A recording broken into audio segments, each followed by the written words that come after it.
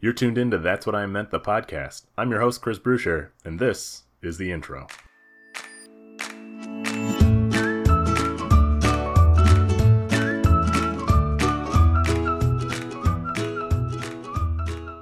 Hello, everybody, and welcome to the podcast. We've got three excellent guests here today. We've got Karen Shafroth, Eric Hallberg, and Matt Hellier. You can catch all these guys at the Improv Playhouse. They're doing shows every other week during this fun quarantine time.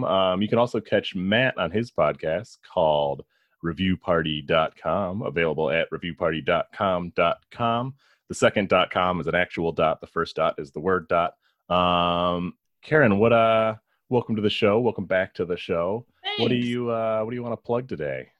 I would like to plug cereal. I have been on a gluten and dairy-free diet for the last 3 weeks, and I have found that peanut butter Chex cereal is absolutely fantastic, and I eat it every single day. Nice. We have a lot of cereal at my house right now because my wife works at a grocery store, and one of her main things she works with is cereal, and we just keep getting boxes of cereal, and I'm like, I need a house full of children to just eat this cereal for me because I can't keep up. Right. I have 2 man children you could send it to if you want. That's true. As an 18-year-old, I do love cereal, though. Cereal's like the best. Could have done it all myself in college. No problem. Oh, yeah. When you look at what's in a cereal box, it's that's like 2 bowls right there. Yeah. Right. For an adult. My son's like a teenager now, and it's like, wait a minute, that's like 2 meals right there. Yep. He's like, oh, that's good. They had those little boxes when I was a kid that were single serve, and now they have one for me. Right. The travel size. Pour the milk into them too. Yeah. What about you, Eric? Anything you want to plug? I haven't had it this year, but I'm going to plug this just out of convenience. Is the Starbucks pumpkin spice latte.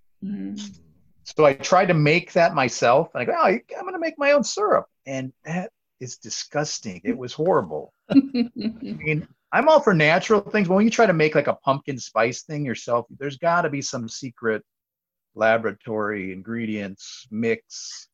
But I mean, I tried it 3 times with pumpkin puree and all the spice, and it was just horrible. So I'm gonna throw in the towel on that one and give it to Starbucks. Have you tried just pouring coffee into a pumpkin, shaking it up, and then drilling a hole in the bottom and draining it? No, that probably tastes better though than what I made. Ooh. Yeah, I don't get it. Hey, what about you, Matt? For any people who are running, and remember I recommended Asics running shoes at some point in the past. If you haven't gotten the Zombies Run app, what are you doing? You can hear zombies and British people telling you to run because they're zombies. It's just worth it. I can vouch for this. It's a great app. I'm gonna get that. Wonderful. I just bought that treadmill that's behind me here, so I need motivation. It is very motivating. I'm gonna do that right now. The one downside is so I ran the Ragnar relay a couple times, which is you just run for 24 straight hours, and so that kind of got me into the mood of going for late night runs, which are fun, but less fun when you have an app that plays footsteps behind you as you run. You're like, what the heck is out here? Yeah. Wait a minute, you were running for 24 hours? The team runs for 24 hours. It's relay. There's 12 people, so I think we all ran for 2 hours total. It wasn't crazy. That's still pretty fun, I guess. It's your runner. It doesn't feel fun when you wake up at 2 a.m. to go on a 9-mile run, but we do it anyway for some reason. Yeah. You know what? I'll recommend the Ragnar relay. Check it out when sporting events are back. It's a 24-hour running relay. You got to get you and 11 of your friends, jump in a couple vans, and you run and drive and hang out and smell bad. That's great. That's pretty much the high line. Right.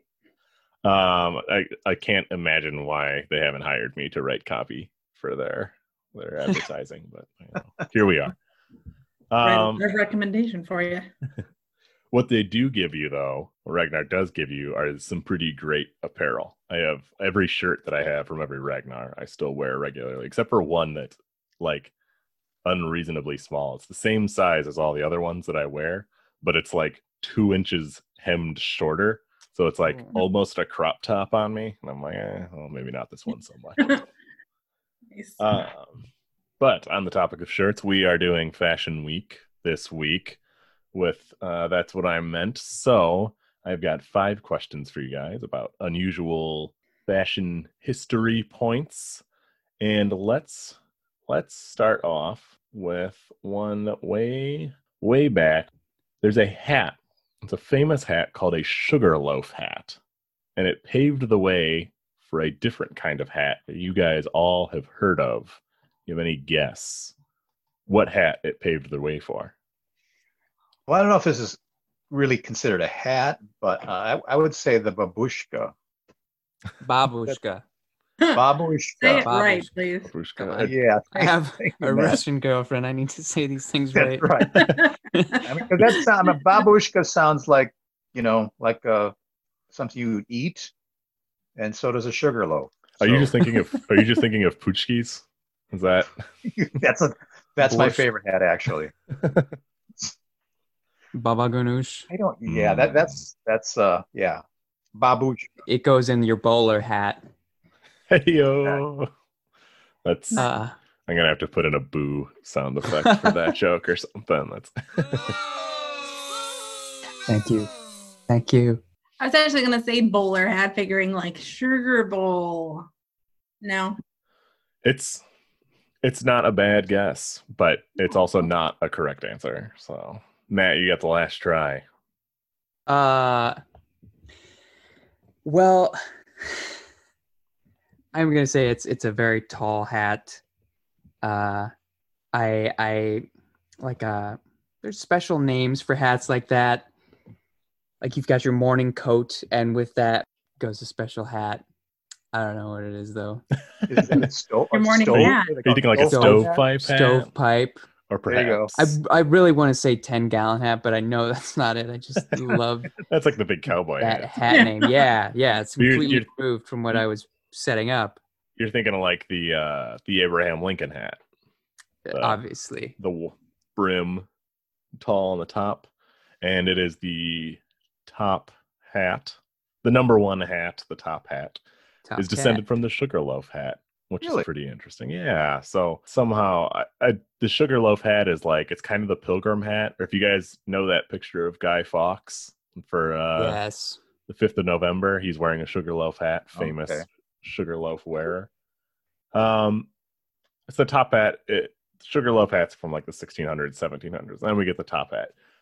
So backup question, where or when do you think we first get top hat in the, like, when does that word first show up? Like when it originates. Yeah, like our first recorded instance, according to the dictionary folk. First one. I'm gonna go with 1812. 1812. I don't know. 18. It feels right to me. 'Cause After I that. never saw any of the the founding fathers wearing a stupid hat like that. They had stupid wigs. Yeah, but- yeah. Right. But we know Lincoln had Lincoln. one in the Yeah. mid 1800s. Right. So I'd say Did you it's see gonna go. anybody else wearing them on the battlefields of the Civil War at Gettysburg, at Chancellorsville? Yeah, but they were all dead. They were easy targets. I think you paint a face on the top hat, and they're just gonna try Ooh. and shoot that.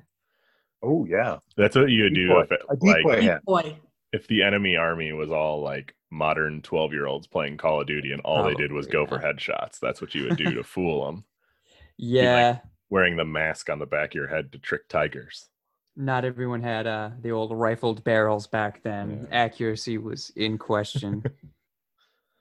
Uh, But I'm still gonna say mid 1800s. Mid 1800s. What about you, Karen? Well, that was in my genre there too, or my range, I guess, because I was thinking Lincoln is the first person anybody's ever talked about that, wore a top hat. So So the first utterance of the word top hat comes to us from 1880, which, as What? historians will note, is 15 years after Abe Lincoln died. Holy cow! What a trendsetter. what was it Right? called when Abe Lincoln wore it? I don't know. I couldn't find out. I'm thinking maybe stovepipe hat, but I just Yeah. like to think of Abe Lincoln as one heck of a hipster. And he was Yeah. setting trends. Yeah, I mean, he had the beard. He kind of had it all set Right. up. right. I did find, so the hat itself emerged in 1797, and we have this incredible quote.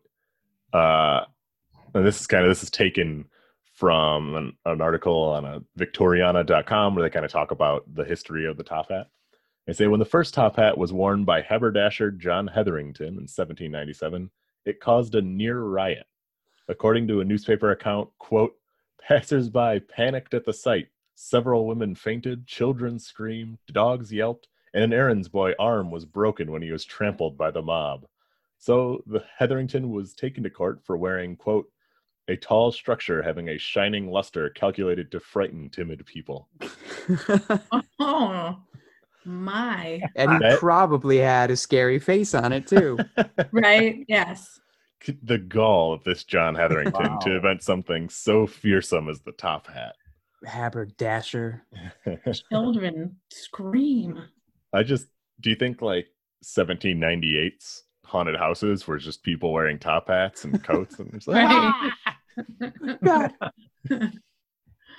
I was like, man, easier to scare back then, apparently. Apparently. Maybe like everybody was like, yeah, whatever. We have like a plague and a war every other year. Like, hat. Maybe that's why the hat never really came back, you know. It used to be a big thing for a long time, and nobody's wearing fancy hats anymore. We finally gave in to the fear. It's like, it's too scary.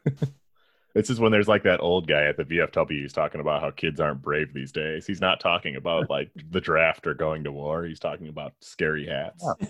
Headwear, yeah. Stetsons, fedoras. Stop. You know what? As long as we're talking about VFWs and wars, there's a world famous fashion designer who has since been implicated as possibly being a Nazi spy. You guys have any guess what designer that was? Ooh.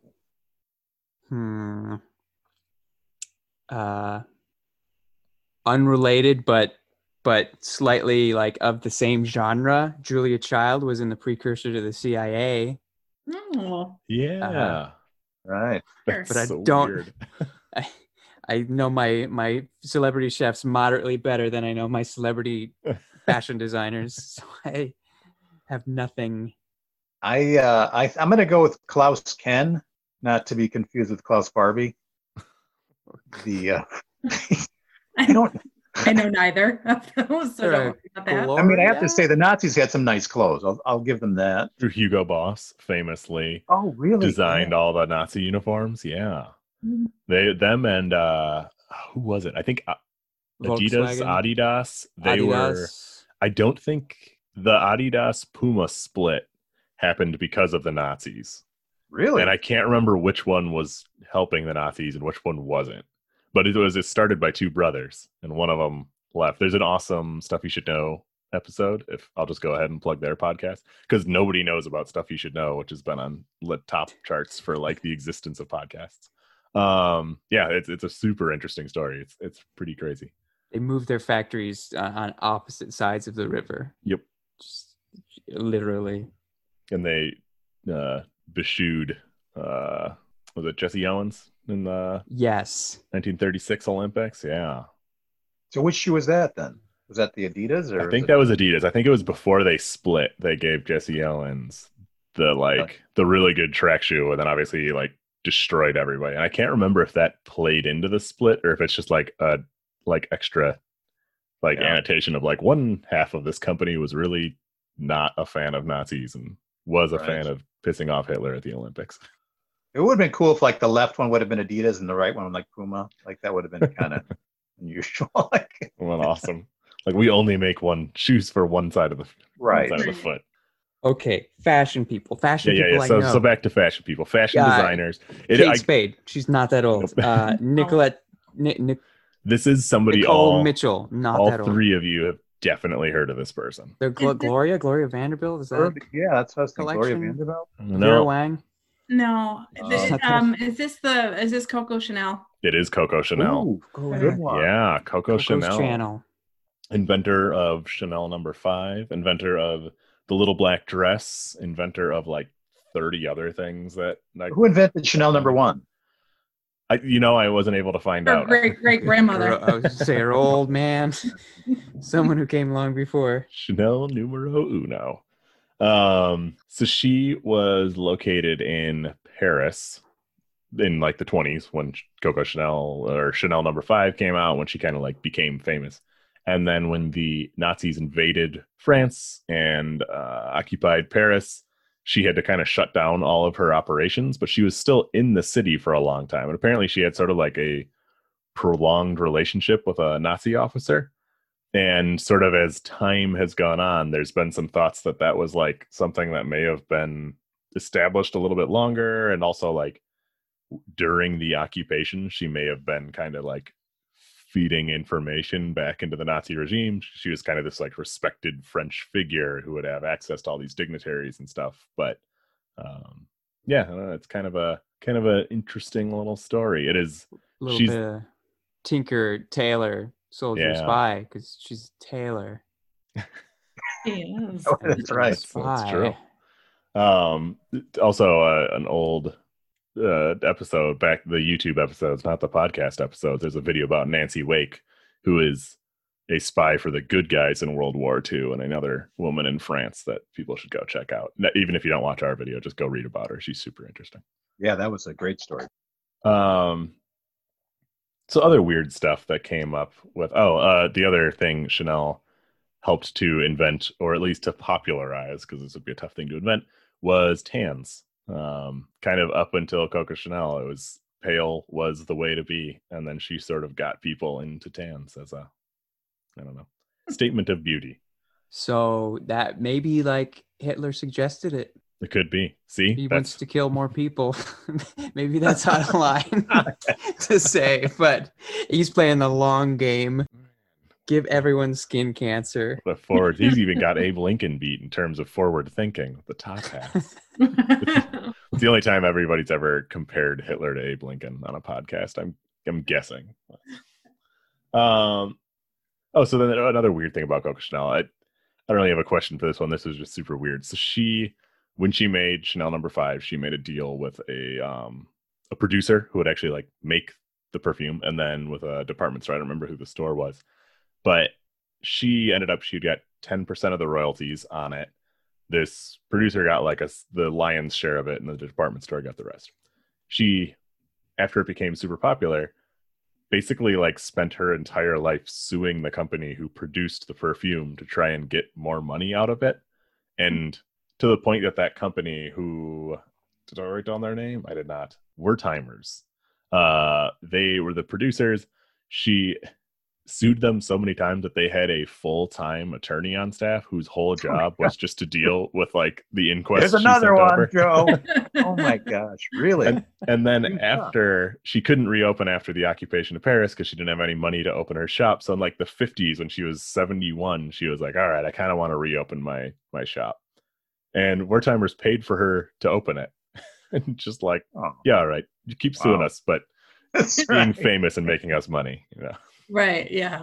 Wow, that's great. Well, why didn't she just like, again, have a Chanel number 6 and then like bypass all the legal stuff? I mean, that's yeah, a better lawyer herself. It's easy advertising, right? It's Chanel number 5, but it's one better. That's right. This is the new improved. Take my check, please. Just do it like Apple does. Like it was 5+. Exactly. This is Chanel SE. The little bit bigger bottle, you know. Right. I love the Chanel 5S. I thought it was better than the Chanel 6. I thought they took some steps back with the bigger bottle, the different aspect ratio on the bottle. Yeah, and the aspartame. It was better. There's like a not very funny skit of like Steve Jobs defines perfumes in there, because it's probably not much more than the jokes we just made, but for any aspiring young comedians out there who want to make a mediocre skit, you feel free to take that one. If you're like Jordan Peele, though, tell us first so we can get some of those royalties. Paris, obviously, Coco Chanel, super big fashion icon, arguably like the first like celebrity fashion person. Paris, however, is famous for Paris Fashion Week. Do you guys know when Paris Fashion Week first started and kind of how it got its footing? Wow, you want a year? If you guys can get in the ballpark. All right. I don't actually have a specific year because it kind of is like an organic development. Okay. I think it happened after the 45th suing of the manufacturer of the perfume. Put me in the ballpark. That 1960. That is too late for Paris Fashion Week. Yeah. Everything they show off at those fashion weeks, they're very avant-garde, ugly, almost. One might say, I just did. Yes. Types of clothes, if you could call them clothes.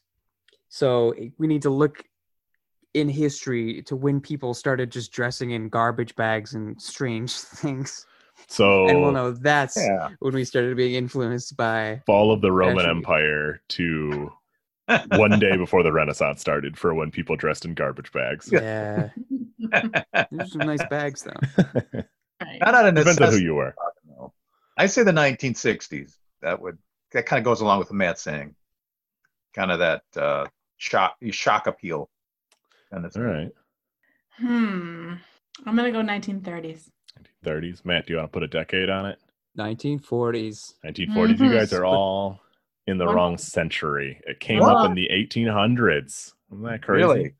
Yeah, and even worse, it started from an Englishman, a Charles Frederick Worth. You may have heard of the House of Worth, whatever, designers. I've heard of Werther's. They're very famous. Designer of caramel butterscotch mints. But is it butterscotch candy? I guess it's not a mint. It's a treat. That's Altoids. A butterscotch delight. So Charles Frederick Worth, he was the first. He's credited as being the first person who used live models for his design. So rather than like displaying clothes on a mannequin, he would host like house parties, and he would have models wear the clothes so that people could see them.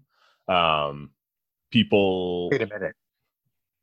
Mannequins came before models. That's what as far as I can tell. Insane. I guess what the heck? I'm guessing it's like those old timey things where it's like a coat stand with like a chest and no other parts of the body. Well, that's what I'm picturing, but still, like a dress form. Is that what those are called? Someone give me a nod. Yeah. Right. Yeah. I certainly can't argue that it's not right. So yes. They were sewing everything by hand back then. You can't have a model standing there. Yeah. All right. Ow. Yeah, so he did this. That's how he advertised it, and it got so popular that people started like hosting these big extravagant parties at their homes, and then while you were there, they would like showcase these new designs from whoever this fancy new designer was. That's kind of how designers would spread their names, and then that sort of developed into Tupperware. Pampered Chef. Come to your house and look at this thing open and close. And they would cook the food in your oven for you. God, man, Pampered Chef parties would be way better if they like had to use every single tool like they were required to use it in the meal prep. You just got to stand there watching like, hey, I didn't see you do that strawberry coring correctly.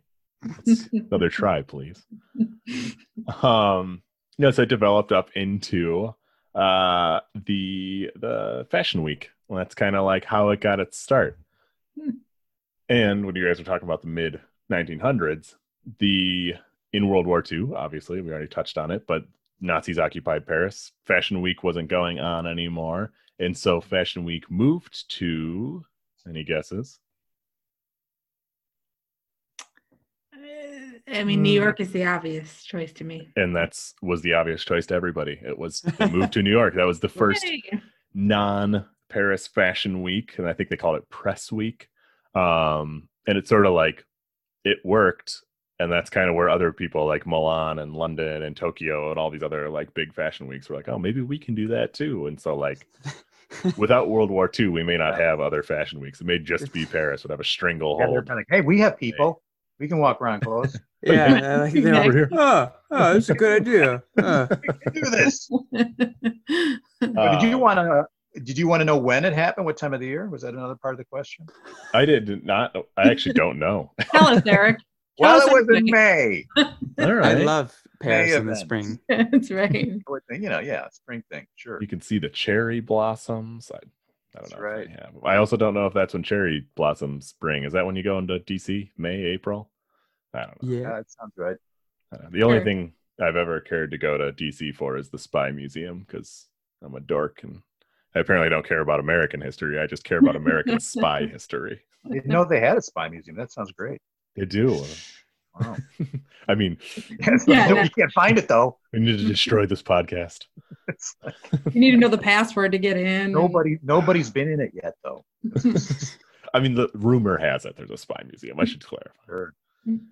It's like one of those for people who don't live in Chicago who are listening to this podcast, this may be a weird concept, but we have numerous restaurants throughout the Chicagoland area that are like old El Capone hideouts, and in almost all of them there's like a facet of it somewhere where you have to like tell somebody a secret password to get into either the whole restaurant or to a random room, which seems like an insane way to run a restaurant. Really? Now that I'm thinking I always it. tell people a password to get out.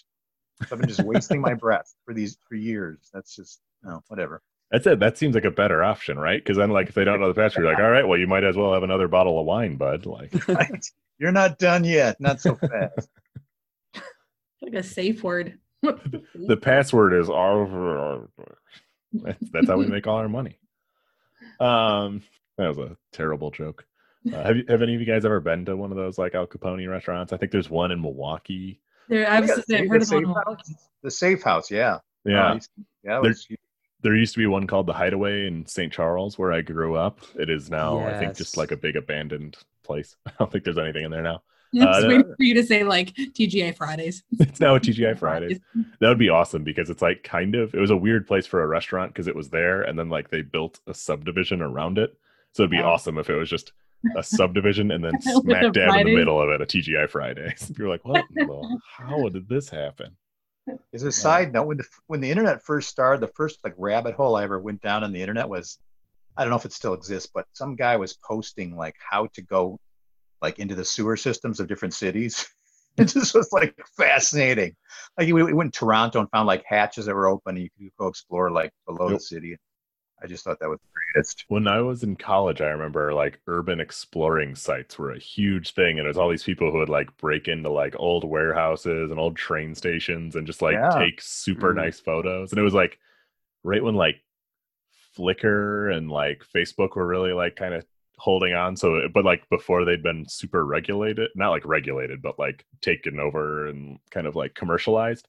So it was all just like weird artsy people on them. And, yeah, I remember that being a huge thing and thinking like, I want to do that. And then getting older and being like, I really don't like want to have to worry about my tetanus booster. Yeah.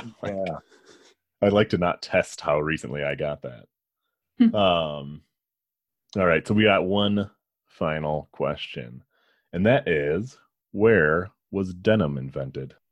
Well, the United States, I would say. I mean, it was for the workers. So yeah, I was thinking like Mr.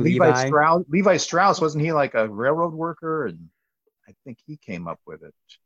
So he invented jeans, but he did not invent denim. Oh, they were wearing some ugly things made of denim before that. If I remember right, didn't he invent the rivets, I think? Yeah, right? riveted jeans. Yeah. Mm. But he Make got them stronger.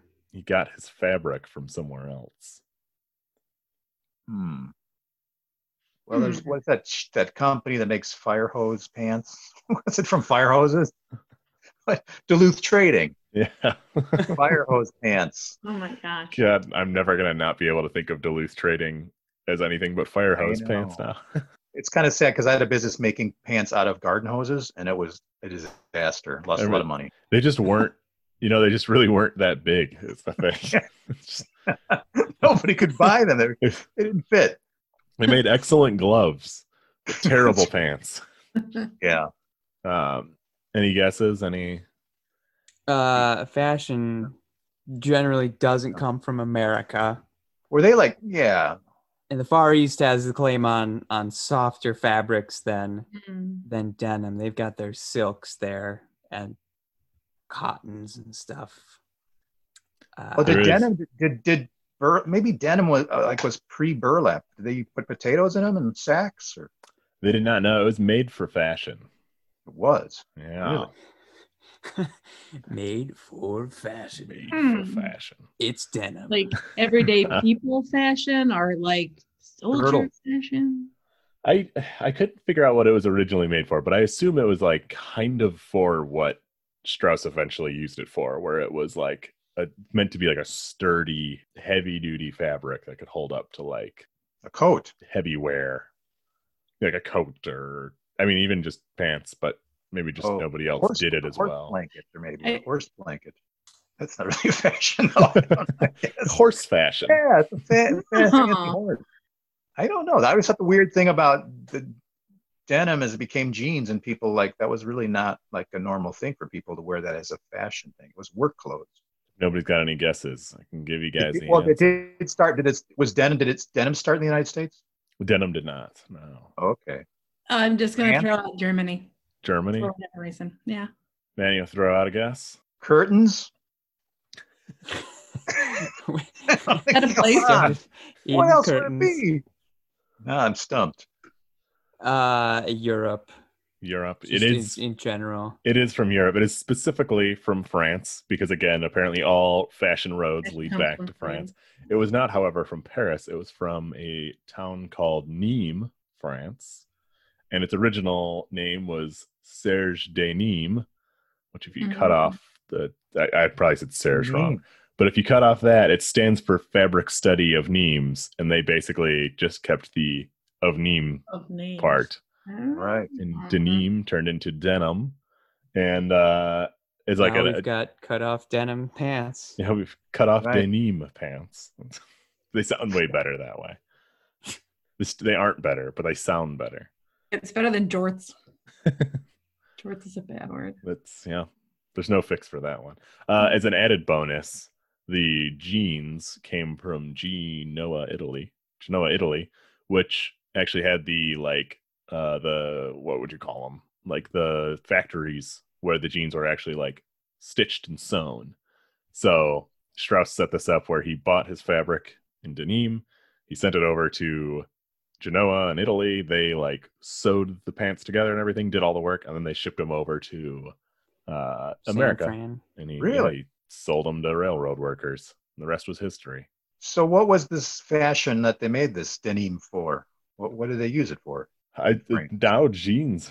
I couldn't figure out anything I was waiting before for the that. big reveal of what French clothing it was. No, it wasn't it was just a random blank material. Somebody was playing around, just making a whole bunch of fabrics, hoping somebody would use one. And the guy who invented that probably should get an award or something because he seems to have done better. I almost don't care what anybody else possibly could have turned out of that city because I can't imagine it's more popular than denim. Right. Well, as a side note, denim makes a great insulation, green insulation. It's true. and sound deadening as well. Oh. Nice. That's still the weirdest thing about denim to me. The idea of the amount of money that it costs to buy a pair of jeans, to just shove that into your wall seems unbelievable. Yeah, and add to the fact that a lot of people don't wash them very often. It's true. That's kind of gross. It's probably a good time to mention that, like in Eric's house, all of the wall sconces are Fabergé eggs. So maybe don't totally take his home improvement advice at face value. What isn't everybody's talking about? A skewed idea of home remodeling. I remember years ago, I can't remember the name of the show, but we were watching an HGTV show where they were like here's like the most insane homes of the wealthy, and this realtor's walking through and she's talking about like, oh, it's really the details that pull the room together. For example, these solid gold doorknobs really tie the room together. Without these, it doesn't fit together. And it like has a little price tag. It's like $1.5 million doorknob. You're like, you know what? I don't think I would have noticed if it wasn't a solid gold doorknob. Probably would have been able to get by without it. But they knew. The owners knew. They knew, and they got nervous every time you touched it that you were just going to unscrew it and run away. You can open that or steal that. The other kind of fun thing. So denim is not produced in France anymore. Actually, I think a lot of it is produced in like Southeast Asia, I would assume. But I think generally people kind of regard like the best denim in the world these days as coming from either Turkey or Japan, which are not France. But sort of a fun closing to that story is there's now a jeans maker in Nîmes, France, who decided that they were going to start producing really high quality jeans there again. So if you want to buy jeans from the town where it all started, you can do it. They're pretty expensive, but they look pretty nice too. They look like Levi's. Yeah, they're jeans. Right. Well, one interesting thing, I didn't know about this. I saw it on some fashion website or something. And they said that if you have a pair of jeans, you should like wash them like once a month, which I thought was disgusting. That's Maybe you guys do that. I don't know. The So if you CEO of Levi's said that. And I think like he like kind of backtracked a little bit. And I was like, all right, like I didn't say you shouldn't wash them. I said you don't have to wash them. Yeah, you can go a few wears between washes. You don't have to change your underwear. What is that? Selvage. If you get like raw selvage denim jeans, then yeah, those ones you don't want to wash them because you want them to form around you. You want the color to naturally, not patina, but change and be so unique. And you don't want to turn all of your other clothes blue when all that indigo dye comes out of them on the first like 20 washes. Yeah, that's a lot of work. Well, yeah, that's everything I've got for you guys this week for fashion. So thanks for joining. Appreciate it. And I'm sure we'll have you guys on some more episodes soon. Again, if anybody's looking to catch all these guys somewhere, you obviously know where to find me. Just go to the podcast and hit subscribe. If you want to find everybody else, you can find them at the Improv Playhouse every other week. That's in Libertyville, Illinois. Or you can catch Matt specifically on reviewparty.com. That's another podcast you can find in whatever place you found this podcast. And if you can't find it there, go to reviewparty.com and they'll tell you where to find it. And finally, we're a new podcast, and the way new podcasts tend to spread best is not through reviews, but through word of mouth. So I'll definitely first say, if you enjoyed this, tell a friend, tell multiple friends, tell some family members, let people know we're out here. We greatly appreciate it. And then if you feel like you haven't done enough, go ahead, go give us a review. We appreciate 5-star reviews, but we'll take whatever you can give us.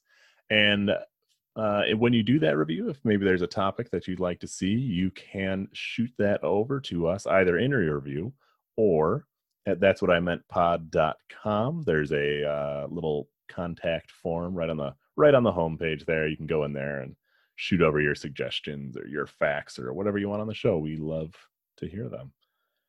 And I think that's it. That's all for all the business stuff. So we will see you guys next time, and thanks for joining.